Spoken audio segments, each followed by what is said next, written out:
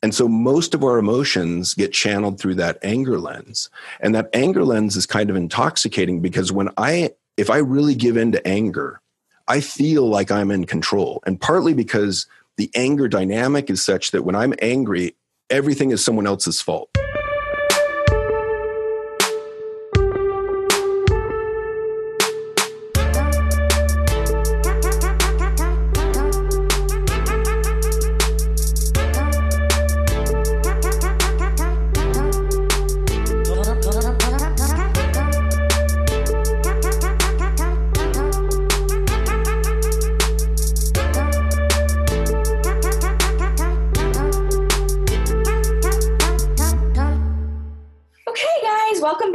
Episode. I am thrilled to be joined by Dr. John Schinnerer, who is the host of the Evolved Caveman podcast, which I definitely recommend. And today we're going to be talking about what sort of prevents a man from owning his power. And I'm very interested, John, in hearing your own personal story and then your thoughts on the subject because you've worked with a lot of men in addition to being a man. Sure. So you want me to start out with a story?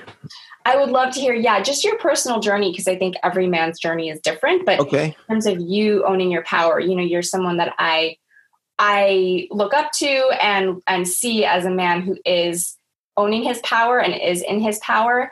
And I think you have some really interesting thoughts about what a false sense of power is and what real power is. And so I just sort of love to hear your own personal journey. All right. Well, thank you for the compliment.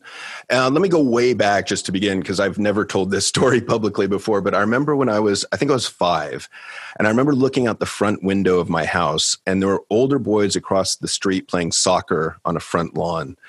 And I was just sitting there watching, and I was really content to just watch. And my mom comes up and she goes, "Do you want to play soccer?" And I looked up at her with fear, and I was like, "No." "What? Why don't you go play soccer?" No, I'm good. Nope. And she literally, after we argued for a bit, she picked me up, put me out of the front door, closed the front door behind me, and locked it. And I was terrified. I was like, I remember pounding on the front door. Let me in. No, go play soccer. I was like, shit, or whatever you say when you're 5. So I reluctantly walked across the street. And these guys outsized me by double. They were all at least a year older, if not 4. And so I just said, "Can I play?" And they said, "Yeah, sure." So I started playing. And I remember I scored a goal on kind of a slide tackle kick, and everyone cheered. And I felt really good. I was like, wow, this is kind of cool. And that was kind of my first memory of getting past my own fear, my own anxiety. And, I think for many years, my signature emotion was fear / anxiety / worry. So fast forward, my parents are kind of hard driving, overachieving. So I thought, well, if I'm going to get their attention and their love, I should do the same thing. Plus, I don't like getting yelled at. And so my senior year, I was student body president. I was captain of 3 varsity teams. I was taking advanced courses. And I'm sure from the outside in, it looked great. My internal experience, however, was I was tired a lot. I was stressed a lot. I was anxious a lot. I was depressed some of the time. I was sick quite a bit because I was just exhausted. But I really think at that point I was trying to run away from depression, my own depression, which I think, my signature emotion at that point had switched from fear to sadness. And I have this theory, and it's not been proven out, that we all have to get through the major signature emotions in life in order to get somewhere like contentment. So there's fear, sadness, and anger. So then, it worked. I got into a great college, Pomona College, and then eventually got into a PhD program at Cal in psychology. But what I really wanted to know about was emotion, because, I was always a pretty smart guy, but what really tripped me up was when my emotional mind came out and took control of me and embarrassed me. And so I was like, what the hell are these things? And why can't I really get a handle on them? And got into Cal. Tell me more about that part, about what that means when your emotions would embarrass you. Oh, well, yeah, I can tell you a seminal story. In middle school, I remember in 6th grade, I had a really, really good ability to find people's soft spots and go after them verbally. There's always that put down competition, right, among boys. who can rip each other apart.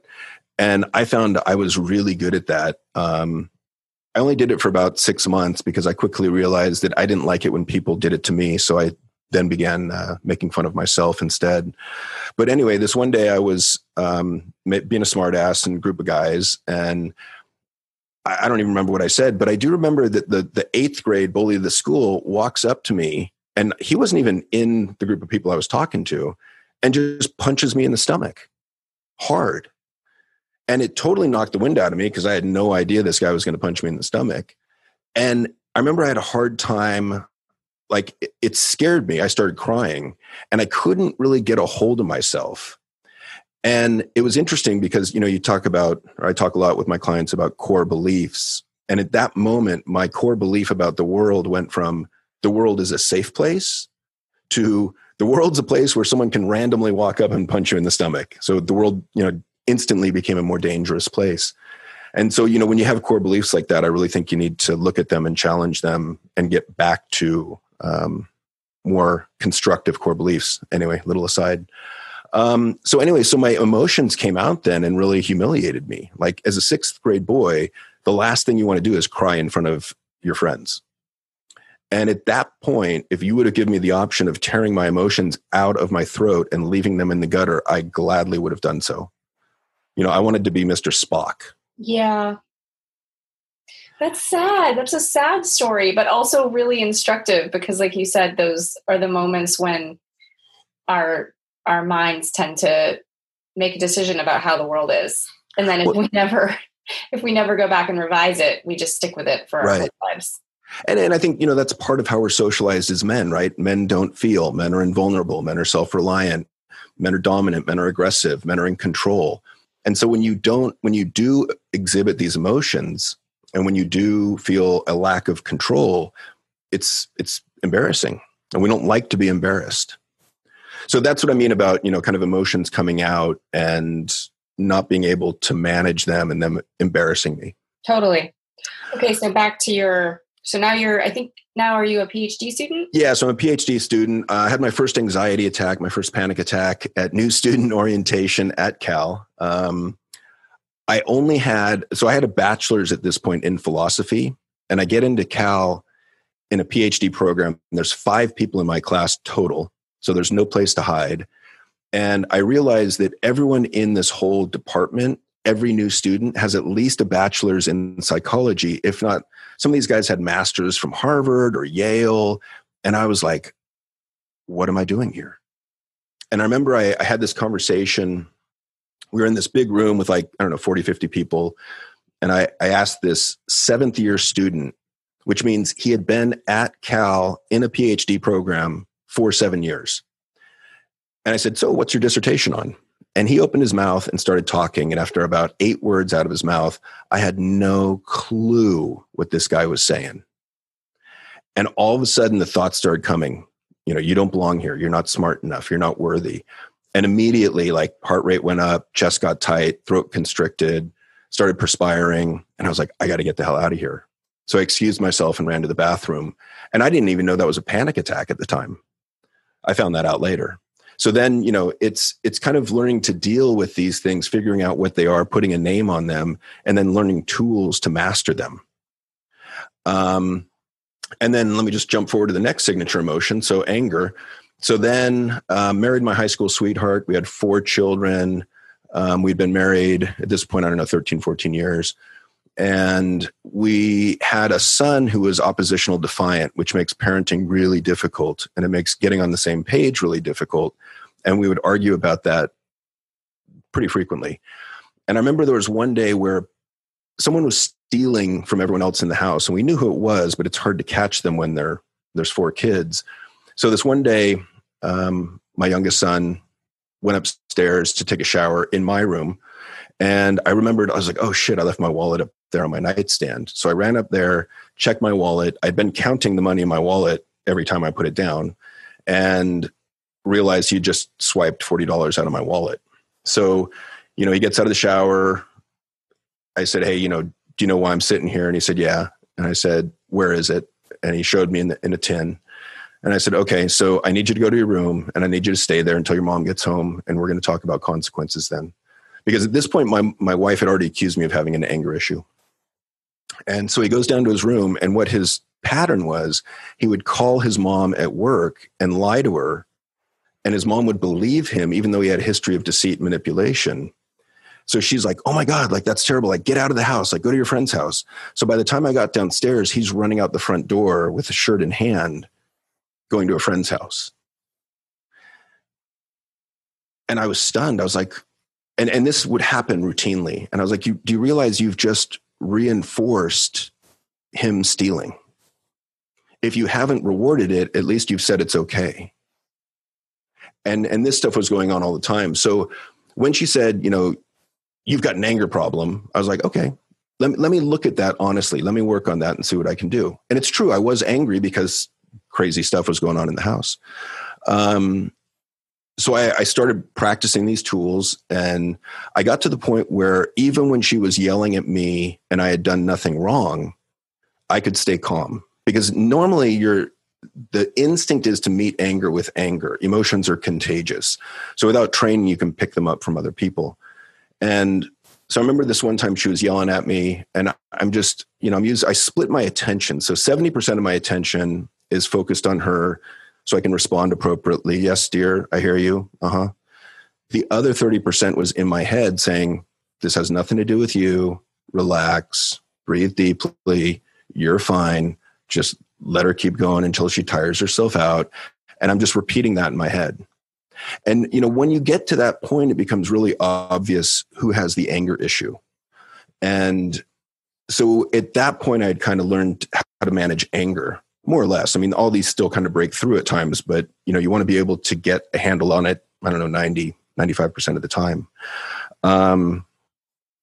And so I think that going through those sorts of experiences are really helpful. I also think that one of the experiences that I'm grateful for is going through a really contentious divorce from 2010 to 2013.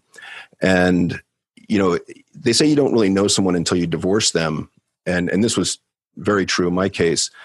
We didn't have much money to argue over. We agreed that we would go through mediation. And then I, asked my wife to be honest about how much she actually made as a hairdresser. And she refused, left mediation, and immediately got a high-powered attorney. The attorney pulled in my parents trying to get at their money. She lied in almost every major financial piece of data entered into the courts. And this was, it became 3.5 years of litigation, $300,000 in attorney's fees. It didn't have to be that way.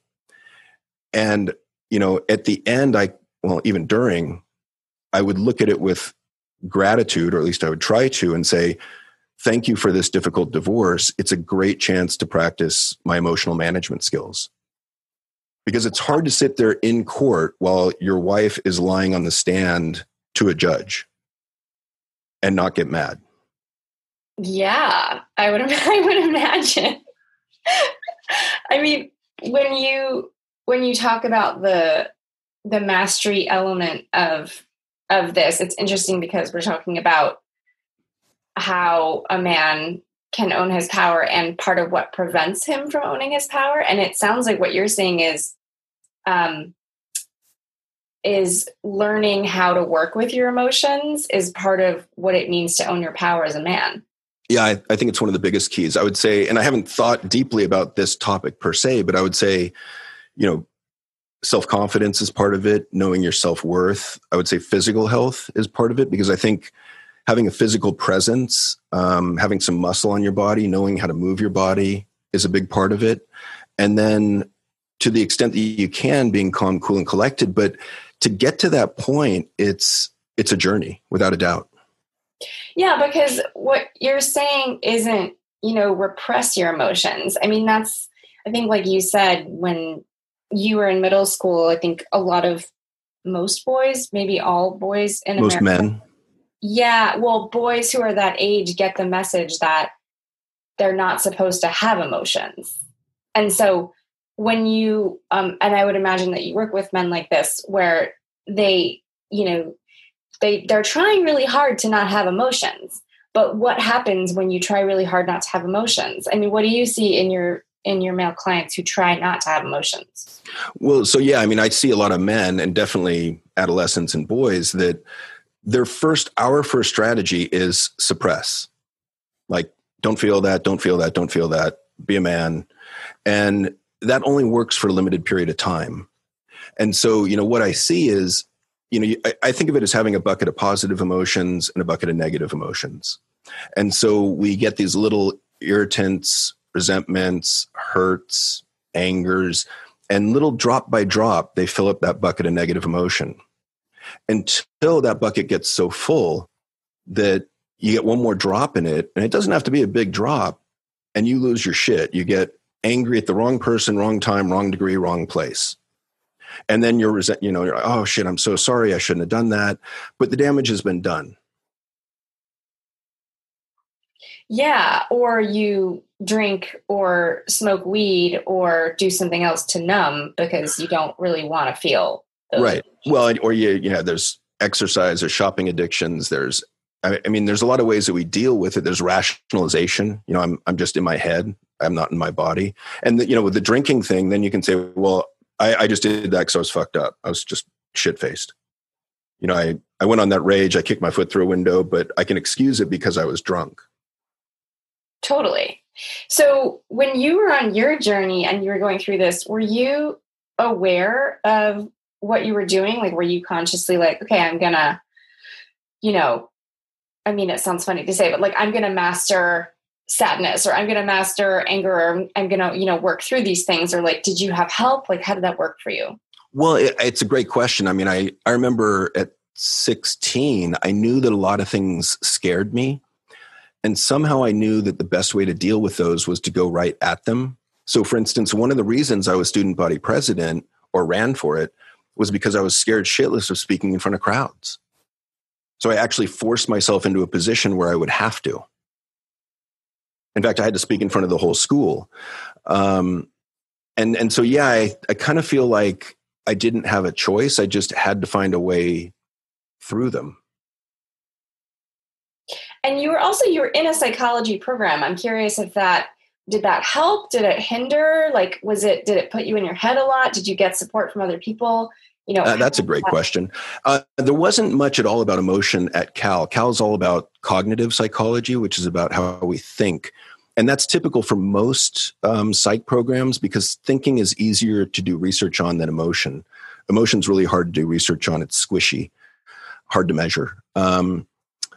But I think that it definitely put me more in my head. It helped with rationalizations. You do get a little bit of that medical school student syndrome where you tend to take on every mental illness that you learn about. But I think in general, it helped give me some strategies on the cognitive side of things because that's part of it, like learning to be more realistically optimistic, for example, or CBT, which is all about becoming aware of your negative thoughts, writing them down and challenging them to see if they're true or not.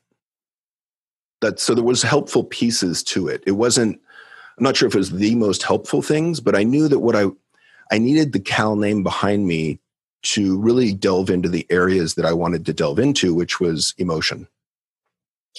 Yeah. So I'm curious now so let's start to move into now you're working with other people, especially men. And what did you notice in terms of why a man would, like what we were talking about of what prevents a man from owning his power? Were there patterns that you noticed in terms of what prevents a man from doing that? And then, well, I think it goes back to the way we're socialized. So there's this idea of the man box culture. And that's basically that we get these rules or lessons that we internalize about what it means to be a man. And if you ask middle school students or high school boys, males, what does it mean to be a man? You'll get a very consistent group of responses. And it's things like, don't feel, be invulnerable, don't be a girl, be self-reliant, be the provider in the family, know it all, don't say no to sex, win at all costs. And so we start to live by these rules. And then we feel shame if we get out of those rules. But the other part of it is that on an emotional level, when you're growing up as a male, if you show too much sadness or fear, someone, could be a dad, could be a friend, could be a peer, could be a girlfriend, could be a coach, could be a teacher, someone at some point will say something like, dude, stop being such a pussy. Don't be a bitch. Don't be a girl. And man up. Yeah, man up. I mean, there's a variety of insults, but those are, you get that and you go, oh shit, that feels terrible. That's embarrassing. I don't want to feel that again. So you jump back in the man box. And on the other side, if you show too much joy, love, excitement, flamboyance, someone will say something like, dude, don't be gay. Don't be such a fag. And so you jump back in the man box. And what are we left with that we can publicly display without fear of humiliation? We're left with three things. Lust. She's so hot, I'd do her. Stress. Because if I say I'm stressed, it implies that I'm busy and important. Or the big one, some degree of anger, irritation, frustration, annoyance, rage. And so most of our emotions get channeled through that anger lens. And that anger lens is kind of intoxicating because if I really give in to anger, I feel like I'm in control. And partly because the anger dynamic is such that when I'm angry, everything is someone else's fault. And so I think that's one of the big false illusions that I'm a man, that I'm in power, that I'm in charge. And you see this in corporations a lot with, let's say narcissists that rage at people, and it works for them to a point, and they can climb up the corporate ladder. And typically they top out at, the VP level, because then the numbers get thin and then the game gets exposed. But, I think there's a lot of men, and I've seen a lot of them that are very successful in business with that strategy, but then in their personal life, it's just wreckage. Yeah. And then on the other side of it too, like I know a lot of the clients that I work with, they don't want to be angry men. They've seen angry men, they've suffered at the hands of angry men, and they are absolutely like, they don't want to be angry. They don't want to go there. I'm curious, do you work with men like that as well? Do you see that pattern of sort of the flip side? Yeah, I would say, yeah, definitely. And I think that, one of the ideas is that depression is internalized anger. And so you get, there's varying degrees of depression, but you can get meek men, underconfident men, timid men that are afraid of their anger, that won't embrace it. And, I think we need a balance. I'm a big fan of moderation. Man comes in to see me first, I'm immediately trying to figure out, where are they on this spectrum, like anxiety? Where are they on this spectrum? Sadness. Where are they on this spectrum of anger? Where are they on self-confidence, self-worth, communication, emotional literacy?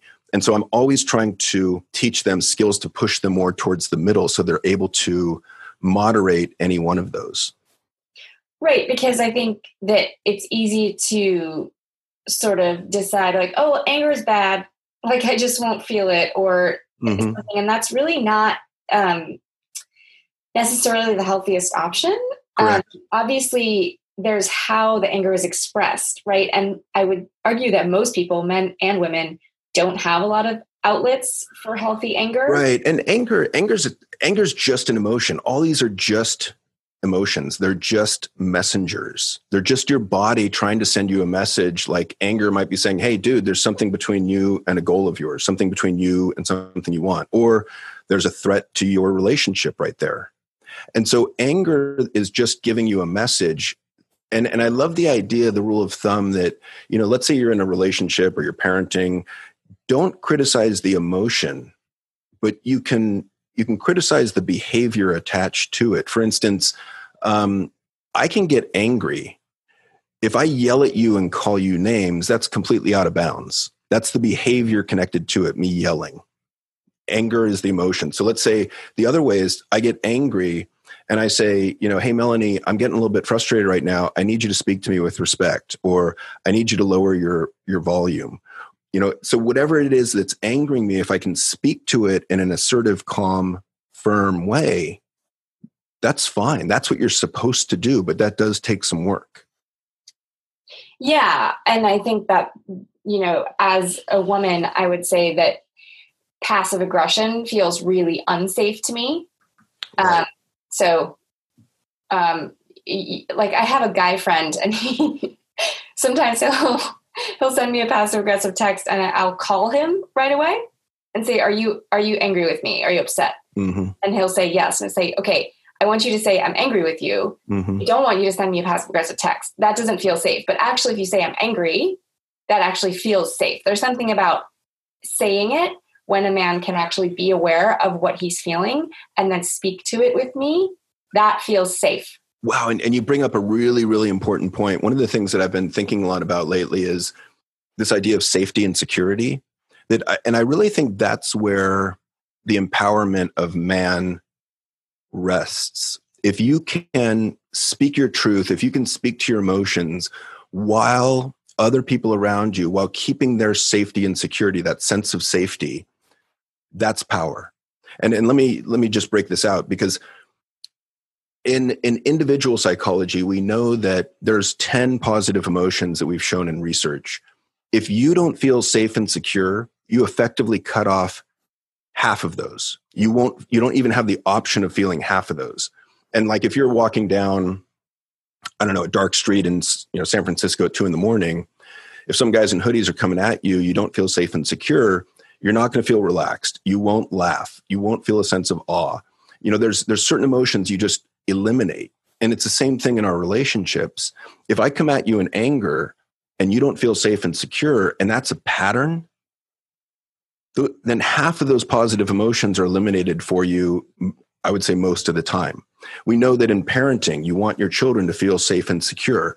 We know in corporations, there was a study done by Google recently looking at what are the biggest predictors of a successful team. The one thing they came out with was psychological safety. That's right. What gets in the way of safety? Anger, sarcasm, passive aggressive, put downs.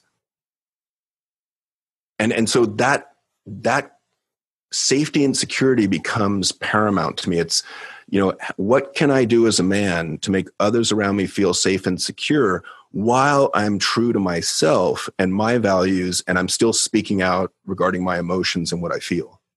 And that's a tall order. It is. And it's a process to get there. And that's, I think, kind of what it sounds like both of us work with in terms of our clients, because I know for me, what I see in a lot of my clients is they're coming in and there's usually something that they're using to numb the emotions that they don't want to feel and they haven't wanted to feel for a really long time. And then once we work with those, so some of them are smoking weed, some is porn addiction. Sometimes it's sugar, sometimes it's television, sometimes gaming. A lot of these guys are sitting in the rooms gaming a lot. Games, sure. Alcohol, things like that. And then as those get removed, the other deeper emotions start to come up. And that's when I know, at least for me, and I'm curious for you, I like to normalize things like rage. Like a lot of what comes up for my guys is grief, unfelt grief from many, many things over the course of their life, and rage. And they've never been able to work with rage or anger before because they've only seen it done poorly. They've only seen basically toxic masculine version of it, which is lashing out and taking out their anger on someone else. And that's what I'm curious about for you in terms of outlets. That's obviously not the right, move. Mm-hmm. So do you work with your clients on what is the right move when the rage does come up? There's a lot there to unpack. I mean, and the first thing is, it's funny. When I first started this work, I remember I used that phrase toxic masculinity once, and I swore I'm never going to use that again. And the reason is that when I use that phrase, it makes individual men, it puts them on the defensive, thinking they've done something wrong or are wrong, which is why I like talking about the culture and how we're socialized, because that's at a broader level. And we didn't ask to be socialized that way. It just happens. So it's not our fault. It's just our responsibility to evolve past it. As far as the other part of the question, I think that a lot of times what we find, or where I've been going lately, is this idea of trauma, and that, trauma is kind of anything that disconnects us from a feeling of safety and security. And the more traumatized we are. It can be, one big trauma or a series of little traumas that accumulate. But the more that we get, either the sympathetic nervous system can be on a hair trigger, or it's always on. And that's a physiological response, which is the fight, flight, freeze response, which usually translates to anxiety. Not always, but usually. And so with a lot of the men I see, there's a high level of anxiety. And once you get that calmed down, then underneath that, you can find things like sadness, anger, rage. And so I find that I often have to calm that anxiety to get to a deeper level of emotion. And then once we get there, then we've got to, and you're right, I mean, normalizing it is definitely the way to go, because they're just emotions, right? They're not good or bad. It's just how we feel. I think the secret sauce is in learning how to deal with the emotions, whether it's cognitively or physiologically, or coming up with tools to communicate about them. Totally. And so when you were on your journey, did you find that anything was particularly helpful in terms of healthier outlets for something like anger? I think lifting weights is a great way to go for anger. I think that journaling about it, I think that talking to other people about it, I think that learning how to be appropriately assertive, which is that idea of speaking up to it in a calm but firm way. And so think of anger on a 1 to 10 scale in intensity. So 1 is calm, 10 is like Incredible Hulk enraged, and 5 is kind of angry.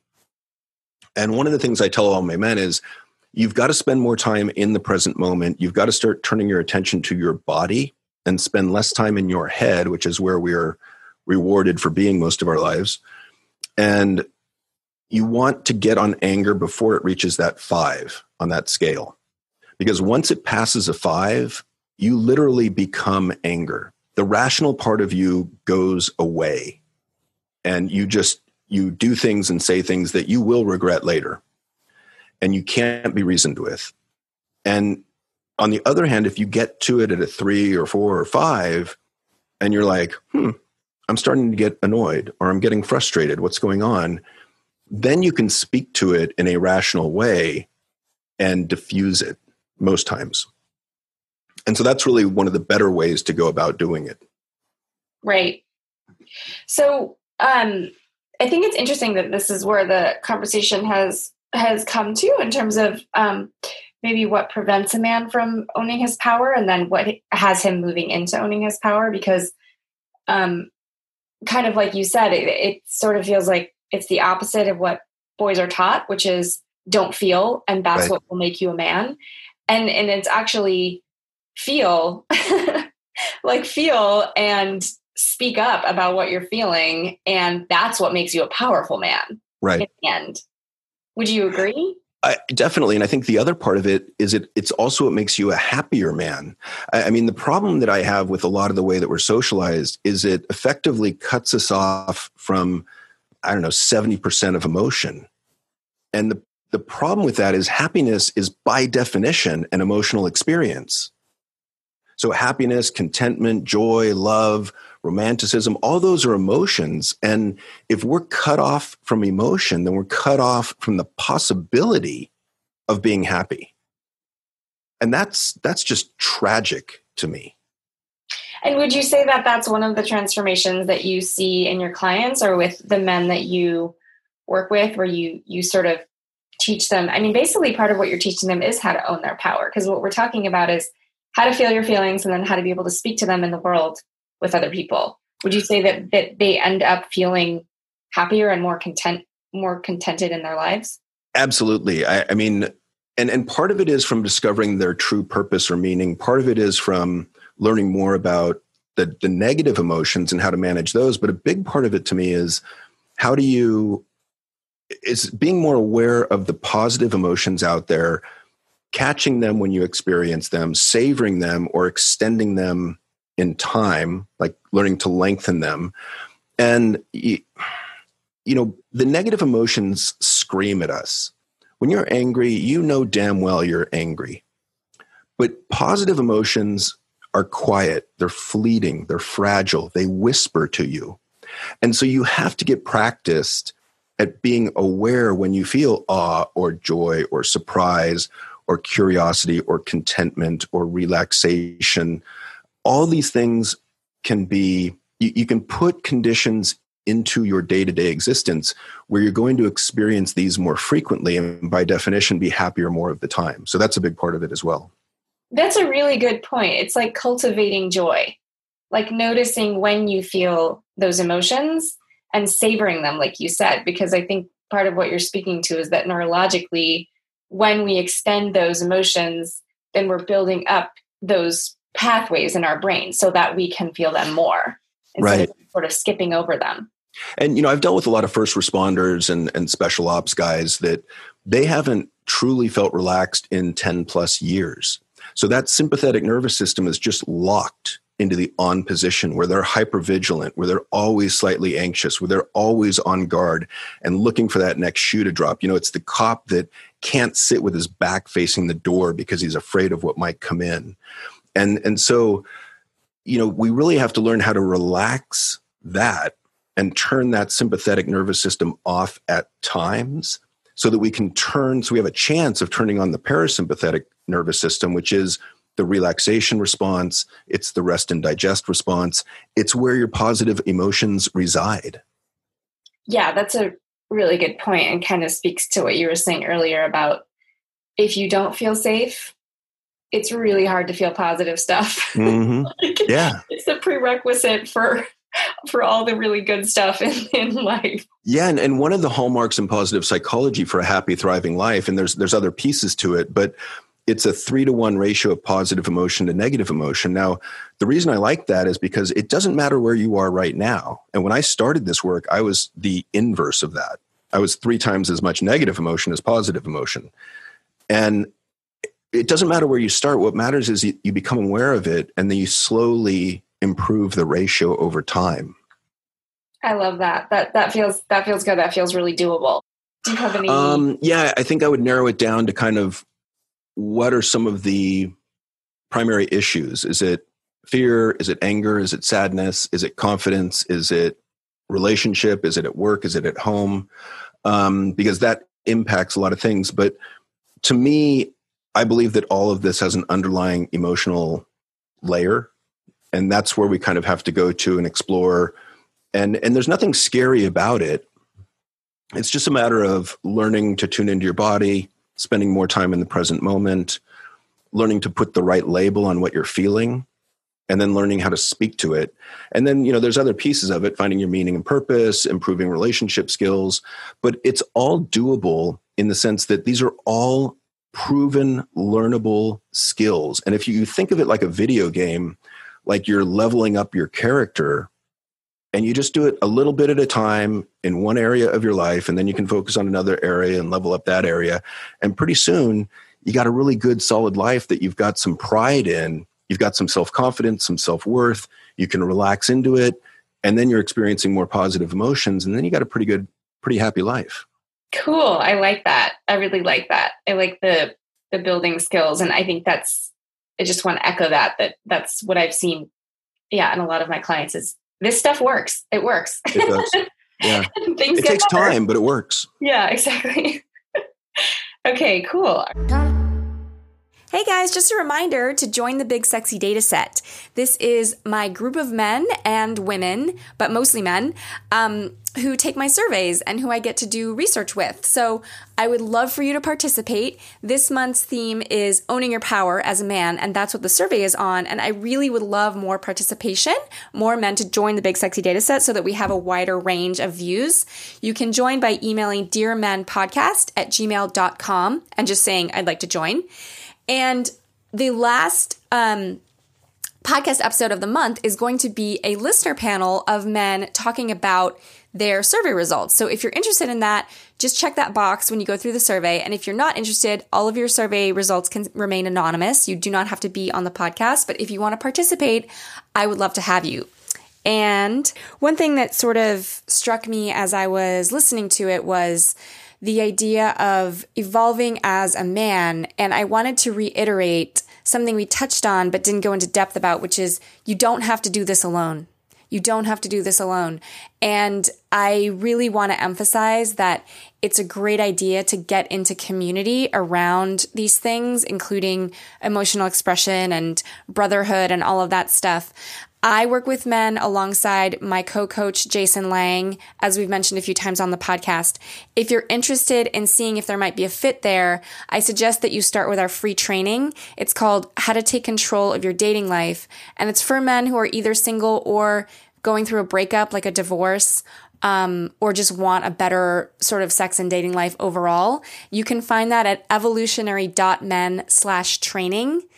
And part of what we talk about in that is the importance of brotherhood and community and fellowship and just having a tribe. So if you're interested in having a tribe and you think that we might be a fit, take that training and see if there's something there for you. And we will see you next time.